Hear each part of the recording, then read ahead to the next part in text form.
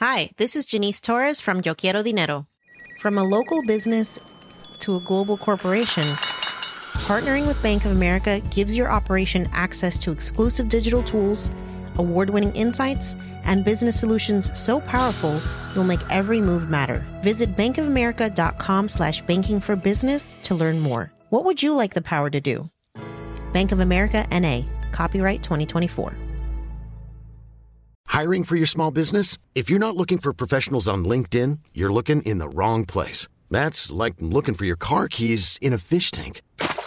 LinkedIn helps you hire professionals you can't find anywhere else, even those who aren't actively searching for a new job but might be open to the perfect role. In a given month, over 70% of LinkedIn users don't even visit other leading job sites. So start looking in the right place. With LinkedIn, you can hire professionals like a professional. Post your free job on linkedin.com/achieve today. Hey there, it's Michelle Norris. I'm host of a podcast called Your Mama's Kitchen. When I travel, I'm usually looking for a way to find a taste of home when I'm not at home. And one of the things I love to do when I am at home is entertain. And Airbnb allows me to do that. When I was in California recently, I rented a house that had a great kitchen. And when we were sitting around the table, we're all thinking, we're in someone else's house. Someone could be in all of our homes as well. If you have a home, but you're not always at home, you have an Airbnb. Your home might be worth more than you think. Find out how much at airbnb.com/host. Welcome to Two Black Guys with Good Credit, the show for the financially curious and the financially knowledgeable. Now, we often talk about what it takes to build a successful business, but today we've actually brought in a successful entrepreneur, Russell Bramwell, to discuss his business, Hope, Dreams, Dedication, Inspires Change, or HDDIC for short. Sean, tell us a little bit about Russell. How did we get so lucky to have Russell join us today? Well, Russell is my grown-up friend. We just recently we've known of each other for a long time, but we just really connected, and I mean it's a natural connection. Every time we speak, our stories are similar. And, you know, what I love about people in general, especially people of color, when they're doing businesses that is not the norm within our community. And I just really felt special and privileged to have him as a friend and to like gain knowledge from him. And his business model is so unique. And I just thought it's something that, you know, should inspire other people to do, like, hey, we don't have to follow a certain path to create success. So I said, let's let him be our inaugural small business first guest. That's it. Okay, so Russell, before we get into your business, why don't you tell us a little bit about your life before, like, who are you, where you're from? Give us a little background on you. Okay. Well, thank you for having me on your podcast. I really appreciate it. Absolutely. Russell Bramwell. I've been in business for probably over 20 years now. Real estate is my background. I've been in sales for many years, mortgages, buying, selling houses, and I've been pretty successful in the mortgage industry. So I've always had this idea of just wanting to help, right? Just this altruistic kind of feel where, you know, since I've had some kind of success that I should give back. So, I mean, grew up in Hempstead all my life, Long Island, Nassau County. So did you know Chuck D? Isn't that where Chuck's from? Chuck is from Hempstead. Public Enemies from Hempstead, right? So yes, I don't know them, but when they were driving the 98s, yeah, they were a big deal. So yeah, grew up in Hempstead. I did like a short time in Hofstra University. Wasn't able to graduate, but still able to kind of pull myself together, right? That's pretty much my background. All right. Well, let's talk about the idea. You talked about the altruistic kind of desires, but talk about what made you think about getting into, you know, a homeless shelter or giving back to the homeless, or the business that you're into now. Tell us how that transitioned, the idea to conception. How did that happen? Well, honestly, I kind of fell into it, right? Because a friend of mine was renting a property to somebody who was in the shelter business, and they weren't paying their rent. So their family member was going into foreclosure. Since my real estate background, they called me to kind of assist to see how I can get them out of the situation.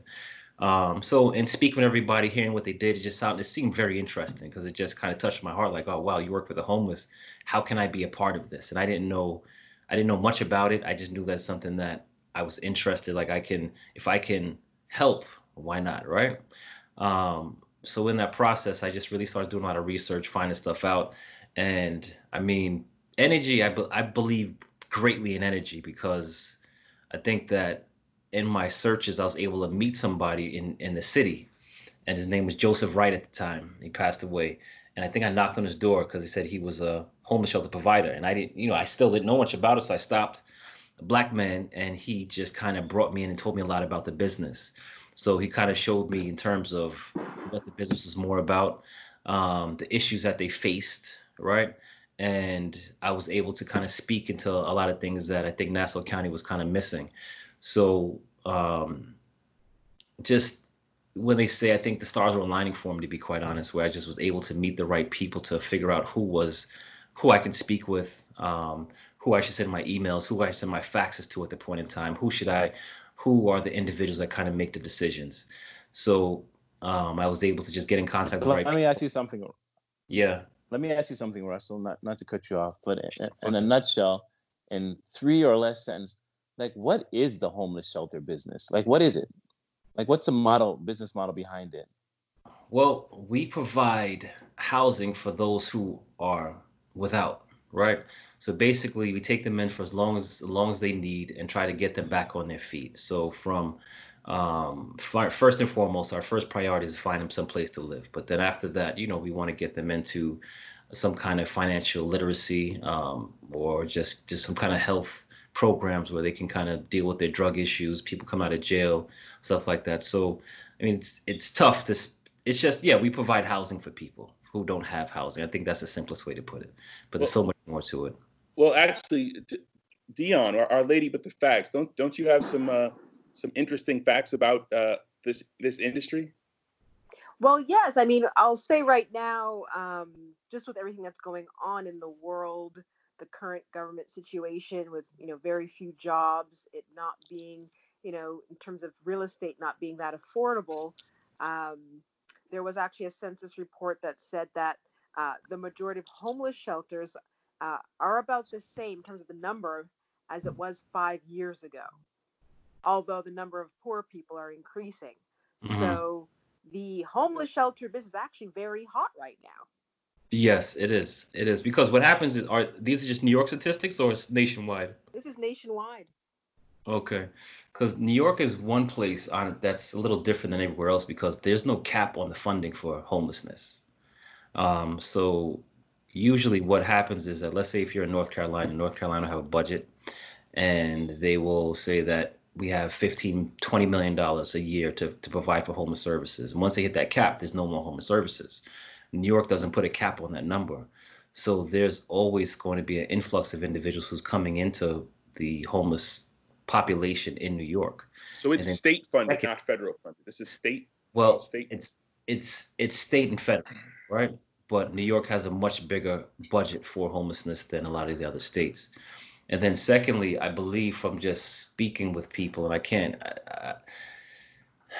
what I'm hearing, and I can't guarantee this, but what they're doing, especially in the city, they're giving like that one-shot deal. I don't know if you guys are landlords, where you're hearing about individuals who say they're going to pay the whole entire year up front, right? So they're pushing people out into apartments and paying for the year up front so they can get them out. But then another year, usually they end up homeless. So I guess that I don't know how the numbers, if they are staying the same, but that might be something where, they are able to move some people. But I know in Nassau County, they're not. It's tougher to move individuals in the city. And the city is building a lot more housing. Public housing has a lot more public housing and low income housing than Nassau County, because Nassau County is one of the richest counties in New York, right? So let me ask you a question, Russell. We're two black guys with good credit. This is a financial literacy show, and a lot of email we get from people, we inspire them to do different things and open their mind to other opportunities. So I'm listening to the show, and I'm like trying to understand like where the profit comes from this show, the revenue model behind this show, and then even how many shelters do you? It's two questions. One is like, what's the revenue model behind this business? If I was looking to get into it, and how many shelters do you have, and how many does it need, do you think, to kind of show a decent profit or have a decent living? I think that's three questions. Okay, well, twofold. I'm nonprofit, so I'm not supposed to be profitable. But you give yourself a salary, correct? Yes, I give myself a salary. But you can in Nassau County, and this is the only county you can do it. You can be for a for-profit shelter, so you can be a profit organization in Nassau County. I think that's the only place that you can do it. Are there Right. guidelines how much you can pay yourself, or does it depend on how many occupancy you have? Does the government oversee it? They're not overseeing it right now. There's no guidelines on that. There's no guidance in terms of how much you pay yourself, right? Because the OTDA is Office for Temporary Housing.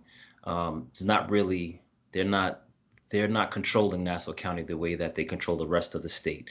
So in the city or other parts like in Suffolk County, then yes, there's guidelines in terms of how much you can pay yourself. But Nassau County is not there yet because we still have for-profit organizations who are shelter providers. So you can pay yourself pretty much what you like to pay yourself. How many HDDIC locations are there? We have 5. We have 5. Oh wow! How many people do you house? How many beds do you have? We have per location, it's average about 20 per house. So we have about 100 clients per house. And in terms of the model for a homeless person, is this like a temporary, like they can stay for X amount of weeks or months, or like when do they, like how long can someone stay there?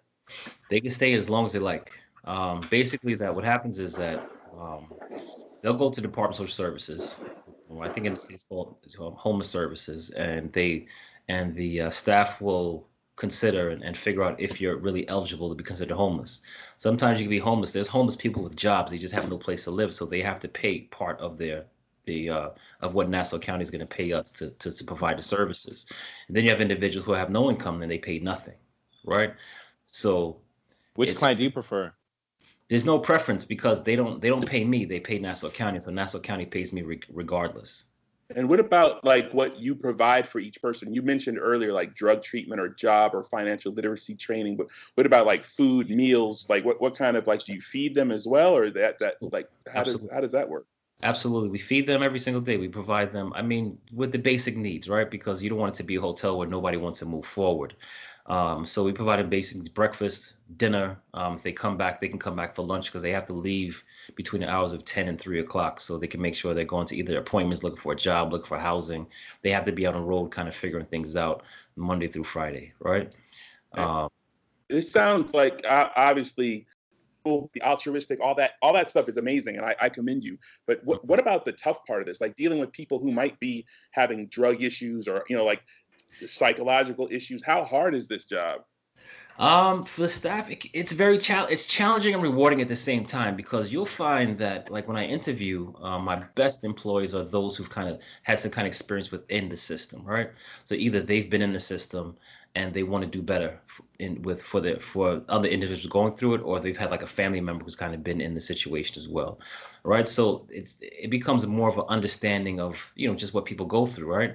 Because you have the whole entire gamut of individuals coming through your door. So you could have somebody who's just lost their job, had an accident. I've had guys who were attorneys, successful attorneys, who had a bad stroke of luck, had an accident on a motorcycle, and they became handicapped for maybe 2-3 years, lost all their money trying to pay their bills, and now they're homeless. They can't get back on their feet.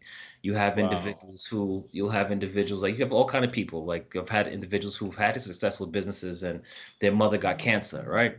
And they spent all money that they had trying to get their mother, to save their mother, because a lot of small business owners don't have insurance. So they have cash and they have to figure out how to do it. And they bankrupt themselves trying to save their parents' lives. So you'll have individuals, or somebody who just ends up on drugs, or somebody you have individuals who's systemically homeless from their family. Their mother was homeless and their father's homeless, and they don't have any other means of understanding of how to live, but besides just for the government paying for them.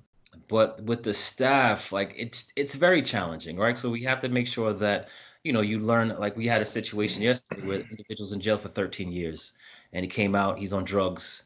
He just came back, he disappeared from the house for 2 days, came back to the house, and he attacked one of the workers, right? Just out the blue because of whatever trauma he's experienced, right? So it's a tough job. It's not you can find easier jobs. You could find things that you can do the same money and not deal with the health hazards that you might have, especially like what we have in COVID, right? So, it's just usually the people who last are the people just have really a passion just to help. And some people are just really passionate, just trying to do better, and they feel good about their job and what they do. How difficult was it to get into this? To get approved to open up a shelter, and to even what did they check on you, or how did they vet you for you to be able to do this? It's basically proposals. I think that in my research, I came from a completely different approach in terms of how I want to move forward, what I want to do with the shelters, and I think they liked it. Right? I think I had a lot more humanity in my proposals when it came in terms of just working with people, trying to help individuals, to classes that I wanted to try to provide, stuff like that. And they liked it. And then also I opened up during Sandy. Oh, wow. Hurricane Sandy. Wow. So there became a need, because we were in negotiations. Everything was going well, but I think we fast tracked it when Sandy hit, because, there was definitely a need for more housing. And that's where we started with one shelter, and then we kind of just grew from there. So Russell, I'm sure I know it's on my mind, and I'm sure a lot of our listeners are wondering, how do you grow a not-for-profit? How do you go from 1 to 2 and then 2 to 5? Well, I think that it's a little different in Nassau County. For a not-for-profit, usually it's through grant writing, right? So you have to go with, let's say, for example, if you're in a city, you have to show that how you've performed, probably show your numbers of what you've done, and then ask them for additional funds to grow your business. Nassau County is not like that. It's actually more for-profit, where we have to put out the money to do the next one, but you have to get the nod from the higher ups to say, you know what, we appreciate the way you're doing business, and we want to entrust you with doing another location. So for me, yes, in every shelter that I've done, it's never, they pay you after you put the money out. So for example, the first shelter, when I got my contract, they say, okay, well, you have to find a location. Then with the location, you have to stock your location, from your beds to your furniture to your computers to everything within the shelter. And is it true when you're finding a location, Russell, that you're trying to find abandoned buildings and renovate them? Is that the norm, where people can donate the building, or you are finding actual buildings that you can that were usable? My first building was an abandoned building. I had to renovate it. Second one, it was rentals until I started buying. So may I ask, just to give people a sense of what the layout is in terms of cost to get one up and running? Yeah, well, in Nassau County, it's about $50,000, $60,000, somewhere around there, to kind of hold it together while you wait to get your first payment back from the government, because you have to be able to. And how long does it take the government? About 2.5 months. Oh, wow. So you're talking about your payroll, you're talking about your insurances, which are pretty high. You're talking about feeding people for the 2.5 months, your rents, your security deposits. In terms of stocking and building, from your beds, mattresses, frames, and TV. Food, right? Food, absolutely. So it's roughly about, I would say, about 50 or 60,000, depending what it will cost you per location in Nassau County. This is Nassau County numbers. Okay, thank you for that. Let me interrupt you real quick. We got to take a quick break and pay some bills. So our listeners, I hope you're enjoying this show. We are having a Small Business Spotlight with Russell Bramwell, so stay tuned. We'll be right back with more Two Black Guys with Good Credit. Keep it locked. Hiring for your small business? If you're not looking for professionals on LinkedIn, you're looking in the wrong place. That's like looking for your car keys in a fish tank. LinkedIn helps you hire professionals you can't find anywhere else, even those who aren't actively searching for a new job but might be open to the perfect role. In a given month, over 70% of LinkedIn users don't even visit other leading job sites. So start looking in the right place. With LinkedIn, you can hire professionals like a professional. Post your free job on linkedin.com/achieve today. Hi, this is Janice Torres from Yo Quiero Dinero. If you own or operate a business, whether it's a local operation or a global corporation, partnering with Bank of America could be your smartest move. By teaming with Bank of America, you'll enjoy exclusive digital tools, award-winning insights, and business solutions so powerful, you'll make every move matter. Position your business to capitalize on opportunity in a moment's notice. Visit bankofamerica.com/bankingforbusiness to learn more. What would you like the power to do? Bank of America, N.A., copyright 2024. Wow. Nice. Yeah. What you're hearing are the sounds of people everywhere putting on Bombas socks, underwear, and T-shirts made from absurdly soft materials that feel like plush clouds. Yeah, that plush. And the best part? For every item you purchase, Bombas donates another to someone facing homelessness. Bombas. Big comfort for everyone. Go to bombas.com/ACAST and use code ACAST for 20% off your first purchase. That's bombas.com/ACAST. Code ACAST.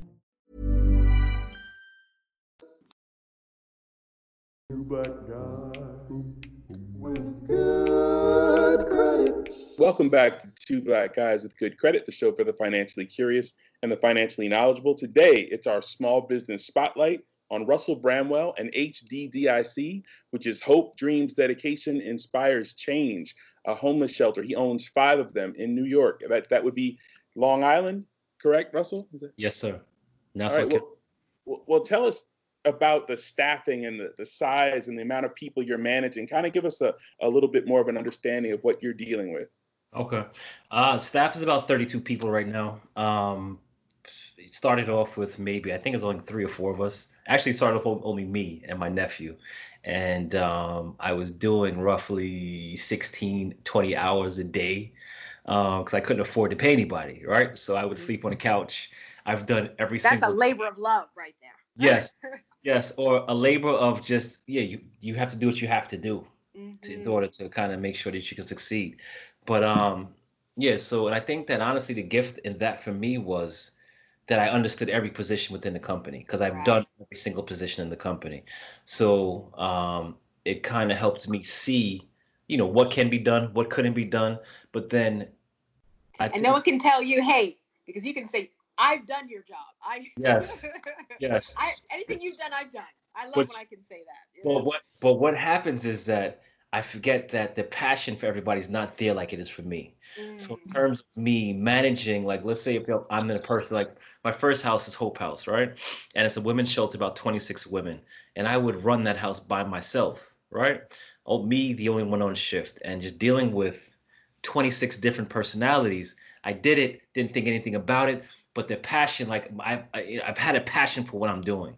But for other people, after a while, it's just a job. They're not going to have that type of passion. So I had to kind of shift my expectations a little bit in terms of how much they can do, how much, if they need more help, because they're not like, this is not their dream. This is for them. This is their job. It's just a job. I had to learn that valuable lesson myself, to be honest. I think most entrepreneurs, we learn that the hard way. Arlington and I talk about it all the time. We hire these people and we're so engulfed in our business and we're so passionate about our business. And it comes hard and it hits us in the face and realize they don't have the same passion. They don't have the same passion. They just want to get a paycheck. Go. You got to reel it back. And then I'm of the same philosophy as you. I was like, at the end of the day, I like when I can say confidently, I've done everything in this job, so you can't tell me what needs to be done or what doesn't need to be done or how long something takes to be done. Like a person was just questioning me today, he wants to open up a second store with me, a shipping business. And he keeps bugging me, pestering. And there's a new employee, been around 2 months. I said, until you know this business in and out, we're not going to have that conversation.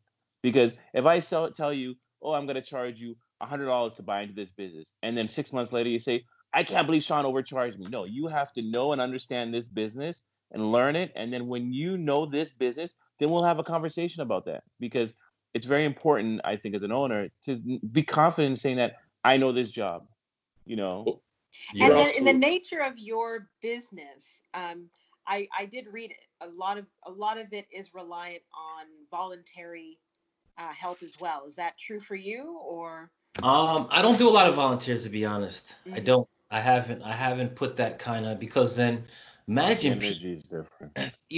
For me at least, I've been an entrepreneur working as just self-employed for many years. So for the last 8 years, it's a challenge to really grow into a manager, right? Because one of the most difficult things for me in the business is managing personalities and making sure that people show up to work and managing and seeing exactly, how they can interact. Because a lot of times when you're interviewing, and just interviewing in itself is its skill, right? It's a huge skill. Because if you're going to, people are going to put on, I tell people, when I hire individuals at times, they put on their best They put on their best suit when they come in there, and they're going to tell you everything under the sun to make sure they get the job. And then once they get those first few checks, then you see the real person. I just want to hear what are some of your weed out tricks? Yeah, what's the best tip, with all this interviewing going from 1 to 32, I think you said, over an 8-year span, and I'm sure there's been some changeover throughout the years. Yes, what are the best tips you can give for Man, honestly, I'm still figuring it out. I'm going to be quite honest. I'm still figuring it out because it's a challenge, because then I'm still figuring it out. It's literally, I used to try to I've hired human resources people, and so they can kind of help manage the process and try to, because for one, you have to make people feel like it's like almost like fishing, like a big game fishing. So you can't let them, they can't get it too quickly, because when you get it too quickly, you don't appreciate it. So they have to go through the process of wanting and needing and the anticipation of if they're going to get it. Right. So if they feel like it just comes like, okay, great. Because some people can rock at the first interview and they'll be great. And you know that you want them. But then if you give it too quickly, those individuals kind of wither away and they kind of feel like they really weren't working for too much. I've noticed that. So it's a challenge. It's just all you can do is just try to check the references and just go through the process. I remember. It's honestly like a numbers game. I remember for my business, my shipping business, I was hesitant to hire somebody. I'm 90% of my shipping goes to the Caribbean, and about 20% of ships to Barbados. My family being from Barbados, me having property in Barbados, going regular Barbados, I just felt like I didn't want my business to be so close and tied to Barbados so much. So I was a little reluctant to hire people living in New York that are from Barbados, just because I didn't want to have that kind of connection where there's going to be this favoritism or favorite having. But anyhow, I finally, after 4 years, one of my friends, who I thought was one of my close friends, kind of asked me to hire this lady, a mother of 3 kids, single mother. She needs a job. She just moved to New York. Can I give her a break? And I went against my theory. And this woman, in the year or so that she was there, I was noticing more and more packages were coming to quote unquote her and her family. Me being a nice guy, I don't mind you shipping for your family and blah, blah, blah, blah. But what happened was she had to rush to Barbados real quick one time. She wasn't able to kind of take care of her business. All of a sudden, my customers start calling and keep asking for her time and time again. And to make a long story short, she created her own business within my business using my resources. That's crazy. And this was, lesson learned again. And she passed interviews with flying colors. Her son's kids would come to my store in uniform and sit quietly and wait till she finishes her shift. Was her business Knack Nick? Exactly. Exactly. So I don't even exactly. No, that's happened. That's happened to me as well. There was a gentleman that I met, and I'm gonna leave him nameless. And I met him at an award ceremony, and he was like the largest shelter provider in Suffolk County. And so we decided we're going to keep in contact. And then he was a director, but he wasn't the owner. But the owner pretty much squandered all the money away. They had to close down, right? And he has a doctor in front of his name. Very intelligent guy, right? So, we have good conversations, and I had a decent director, I'm really mad at myself for making this decision. And I had a decent director at the time, but I feel like this guy could help me grow the company exponentially, right? So I bring him in, I fire my director. Wow. All right. And pretty much he stole all my information and opened his own. It wasn't even a situation where it's like, you know what? This is what I want to do. So we can still help one another. Right. Because one thing I've learned is you always should help, because this is not there's not a competition in the homeless shelters, right? If there's a need, there's a need. So in terms of your knowledge, we can share my knowledge, because obviously I was sharing my knowledge with him because those things don't matter to me, right? But for him, he had an ulterior motive, and then it's just he kind of talked bad about me. I introduced some people. He was able to open up some of his own shelters, which I'm happy for him, but he could have did it better. So yeah, people, that's what I'm saying. You never know, people will talk the best, right? But you don't know their heart, right?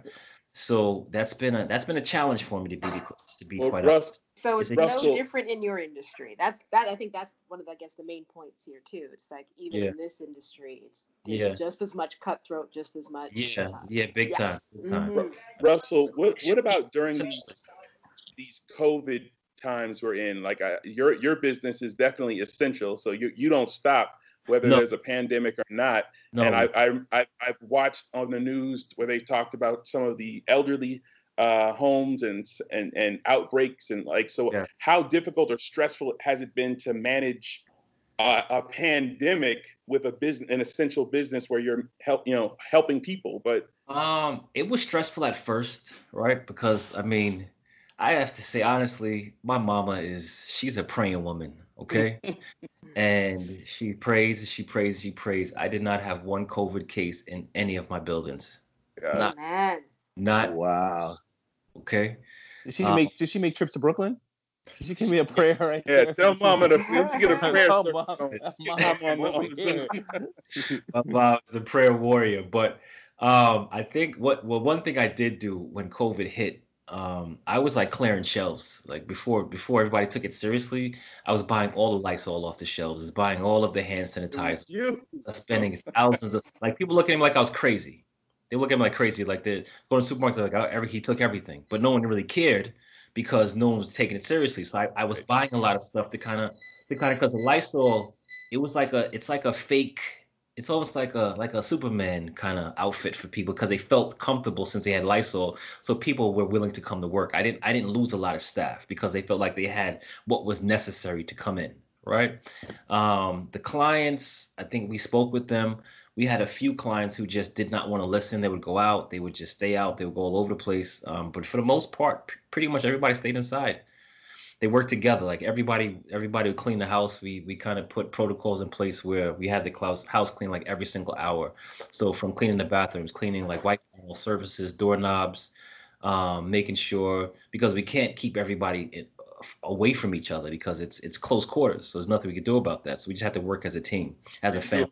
Did you apply for any of the SBA loans or any of the PPP? support? Yeah, the PPP. Yeah, we definitely got a PPP loan. We did. We were fortunate enough to get a PPP loan, so it helped out because in Nassau County for a while no one was working, so they weren't able to pay us.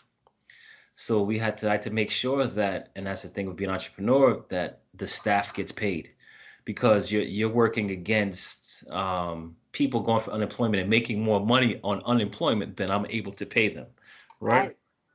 So Yeah, Dion and I went through a similar situation, like even like the whole government thing of like we were helping a certain company out, just helping them get up to speed and come up and helping them even with some recruitment initiatives as well.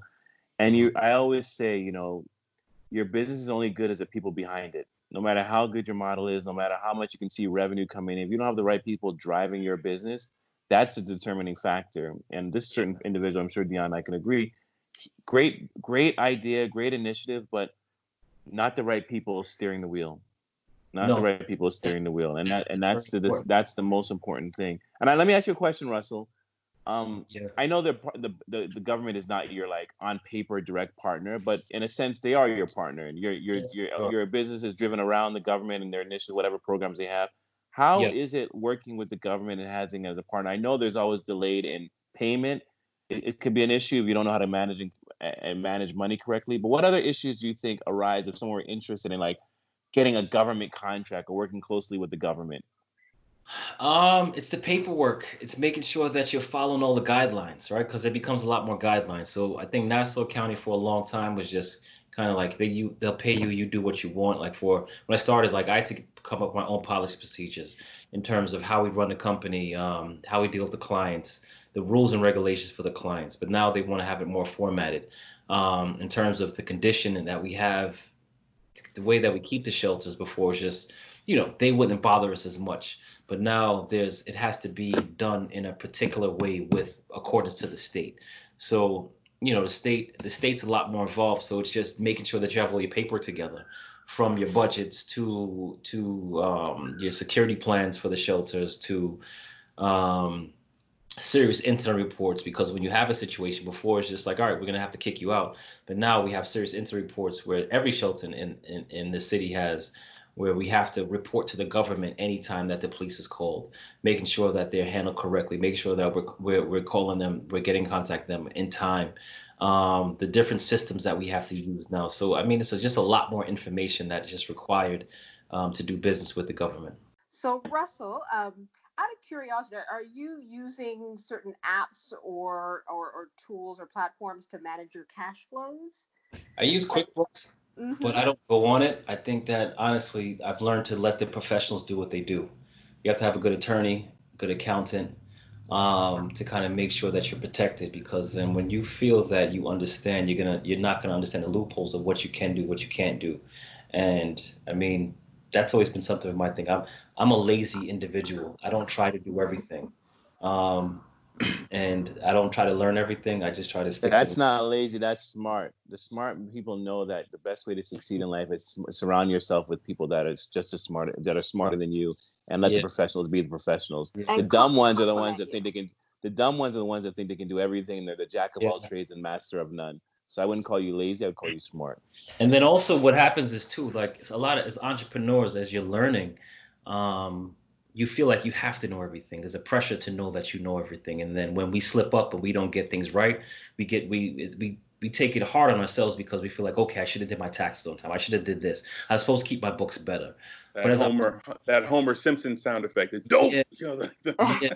It's true. And the way people come on the outside at you, like they know better, that they could have done it better. And it's true, right? Like you have, and I've even gotten in the power and saying, I don't know. It's such a powerful thing to say. I don't know. Or talk to me like I'm in kindergarten. I'm in kindergarten too. Absolutely.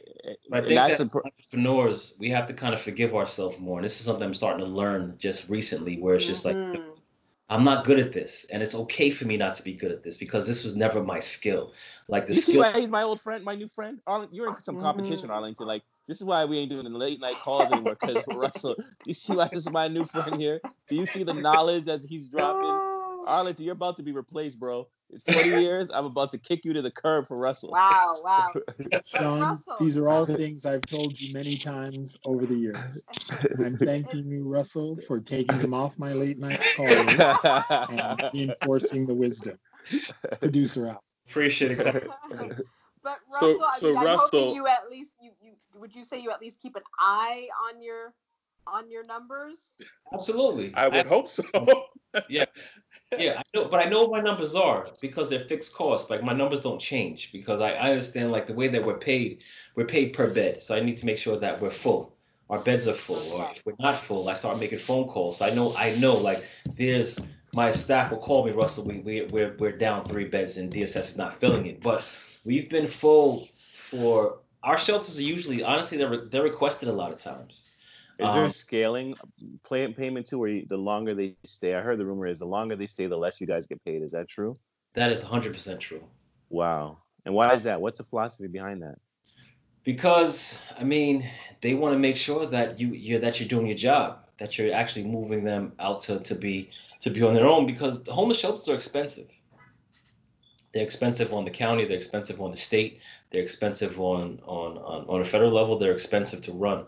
So they don't want people to live there for 2-3 years and you're just bringing in all this cash, and then you're not utilizing the cash for what, or helping the individuals. So the philosophy is to get them back on their feet so they can eventually fly on their own. Yeah. And what's the sweet spot? Can I ask? Like what's the tenure you like a tenant to stay for? You want to try to get them out within 90 days, but it never happens within 90 days. It just doesn't. Right? Because they get comfortable at 5-star homeless shelter, Russell. Yeah, they get comfortable, but then in Nassau County, look at the market. The market is great. So people are looking for more cash payers for rent. So they don't want to deal with the hassles of programs. So it's just much tougher to find it. And then they don't pay enough. They pay more for the shelters, but they don't pay enough for somebody to get like an apartment or a room for themselves. So it's like a 22. How large are you trying to grow this business? You went from 1 to 5. Do you have I'm done. Ultimate goal? You're done. I'm done because I don't feel like it's, for me, it's not about how large, because I honestly want to affect change, right? So if you have 1,000 people, that doesn't mean you're going to affect more change. You could have 10 people and affect more change with 10 people. So like I can make more money with other business that I have.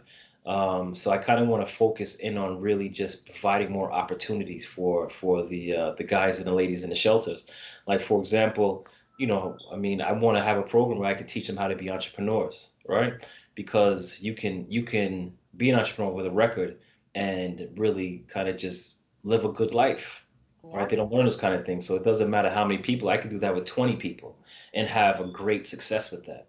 And I think that really, honestly, from when I started, that's always been my gauge of success, is how many people that I help. It's not how many people I have, and how many people I can really change their lives or help. Not even, I don't want to say I can change their lives, but I can be part of the vehicle that changes their lives, is a better way to put it.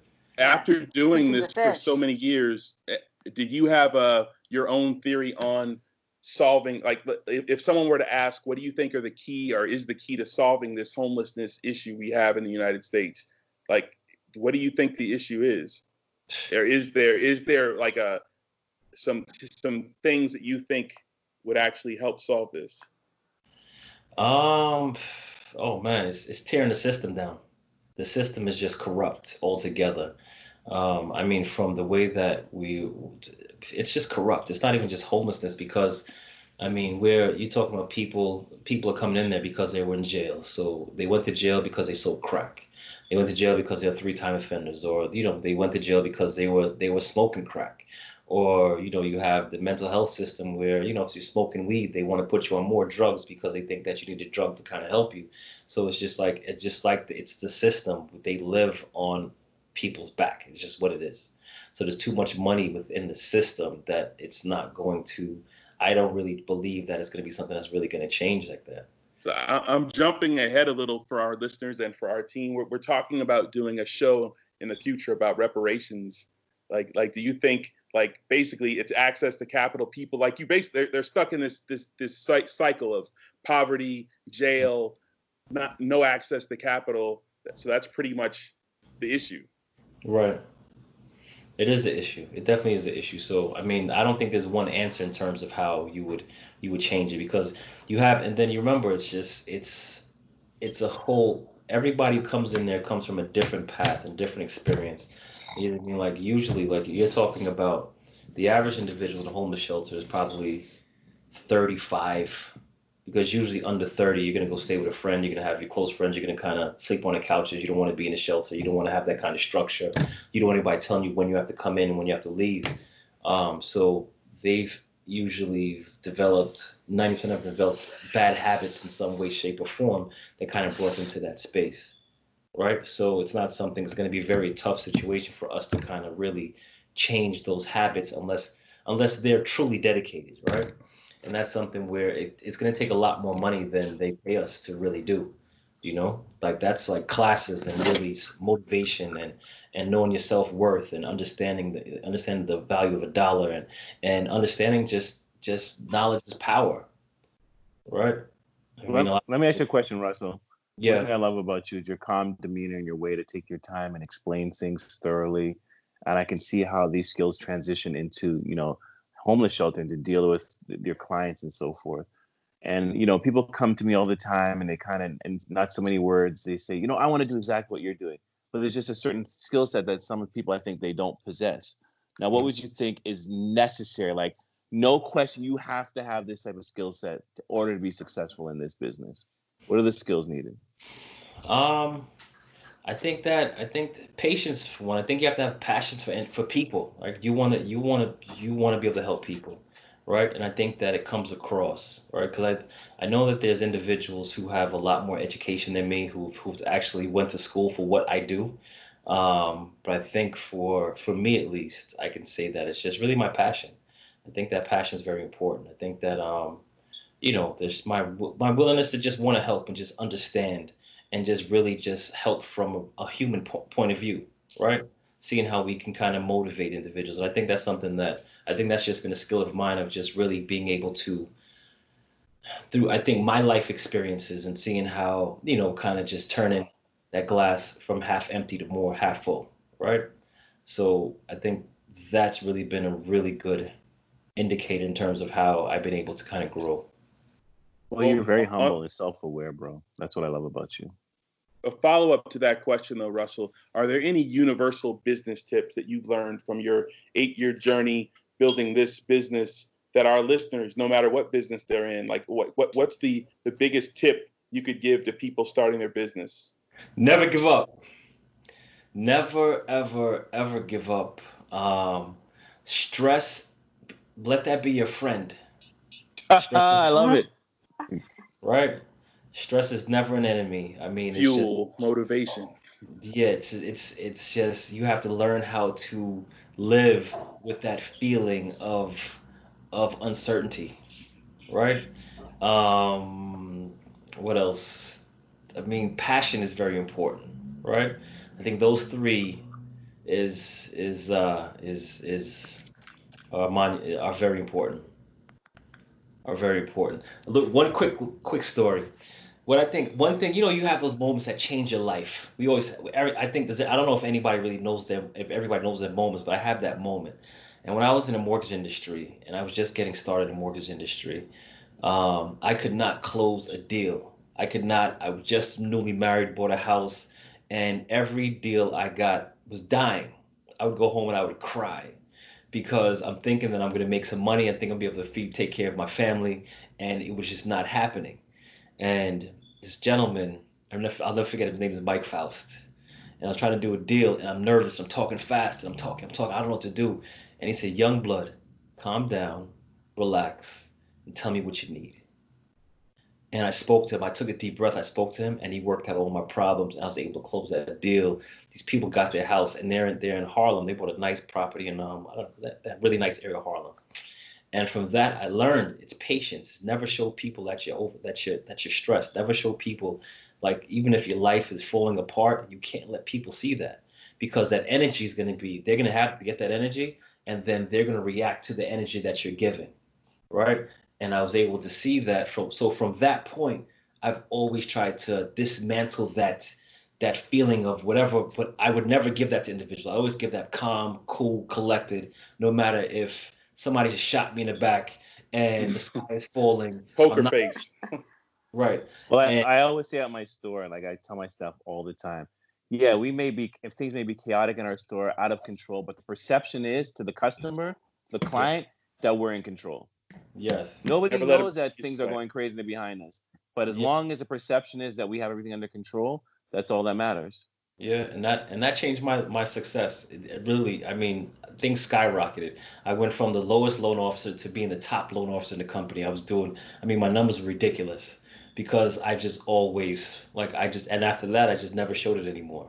And I think that's honestly been like a big factor in terms of any success that I've had.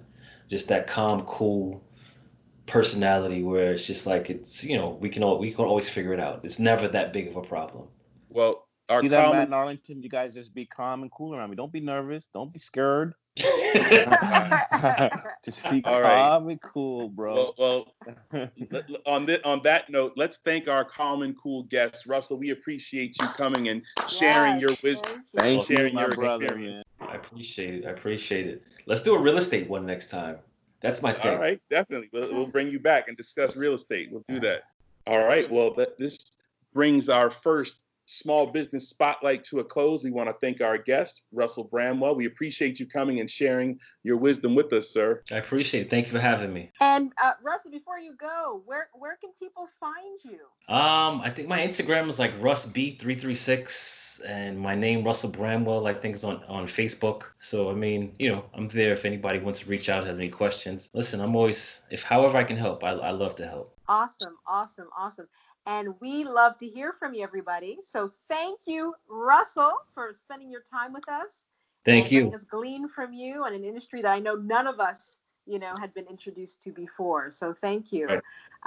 For anyone who has more questions, you can also reach out to us at tbgwgc@gmail.com. That's two black guys with good credit @gmail.com.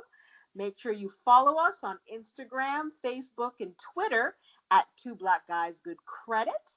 And remember, energy begets energy. And my name is Dion Nichols, the lady with the history, the stats, and the cold hard facts. And I'm out. Okay, D, I like that. I'm going to have to write that one down. Again, I want to thank everyone for listening. This was our inaugural Small Business Spotlight, and we will be doing this periodically, so stay tuned for more.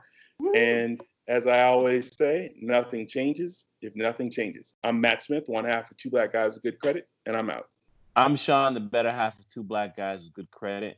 And I hope you learn from this show, young people and old people and all people, of like, expand your mind. The opportunities out there are endless, and there's many ways in which you can do good and be profitable. And thanks to my big brother, Russell, for coming on the show. And like I said before, Arlington, you're fired. And I'm out. Keep your money where it belongs, to your damn pocket, people. With good credit. The Two Black Guys with Good Credit podcast is produced by Matt Smith and Arlington Forbes. Hi, this is Janice Torres from Yo Quiero Dinero. From a local business to a global corporation, partnering with Bank of America gives your operation access to exclusive digital tools, award-winning insights, and business solutions so powerful, you'll make every move matter. Visit bankofamerica.com/banking for business to learn more. What would you like the power to do? Bank of America, N.A. Copyright 2024. Ever catch yourself eating the same flavorless dinner 3 days in a row? Dreaming of something better? Well, HelloFresh is your guilt-free dream come true, baby. It's me, Keke Palmer.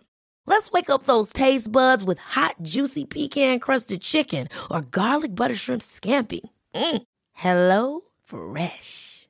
Stop dreaming of all the delicious possibilities and dig in at HelloFresh.com. Let's get this dinner party started.